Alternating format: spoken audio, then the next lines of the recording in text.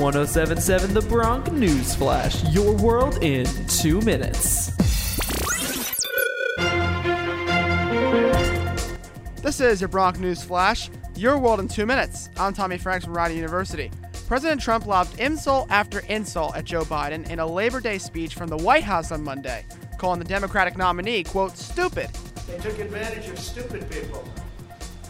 Stupid people. And Biden's a stupid person. You know that. You're not going to write it.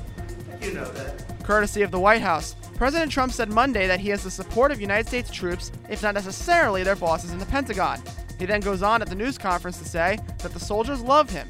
This comes amid the vehement defense against an article in The Atlantic describing how he allegedly thinks about those in combat, saying the top people in the Pentagon want to do nothing but fight wars so that all of these wonderful companies, they make the bombs and make the planes and everything else, they stay happy. But we're getting out of the endless wars, quote. Hey, New Jersey residents, go back to indoor dining again as we have finally returned. Governor Murphy says that restaurants and movie theaters are set to be seated at 25% capacity. Go now and support all local businesses.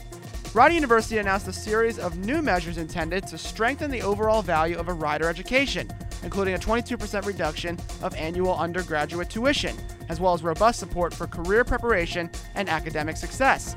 Beginning in the fall of 2021 for all new students, Rider will reduce its base undergraduate tuition from $45,000 to $35,000.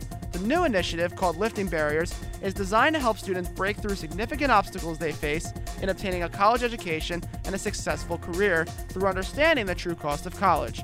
And that is your Bronc News Flash, your world in 2 minutes. I'm Tommy Franks.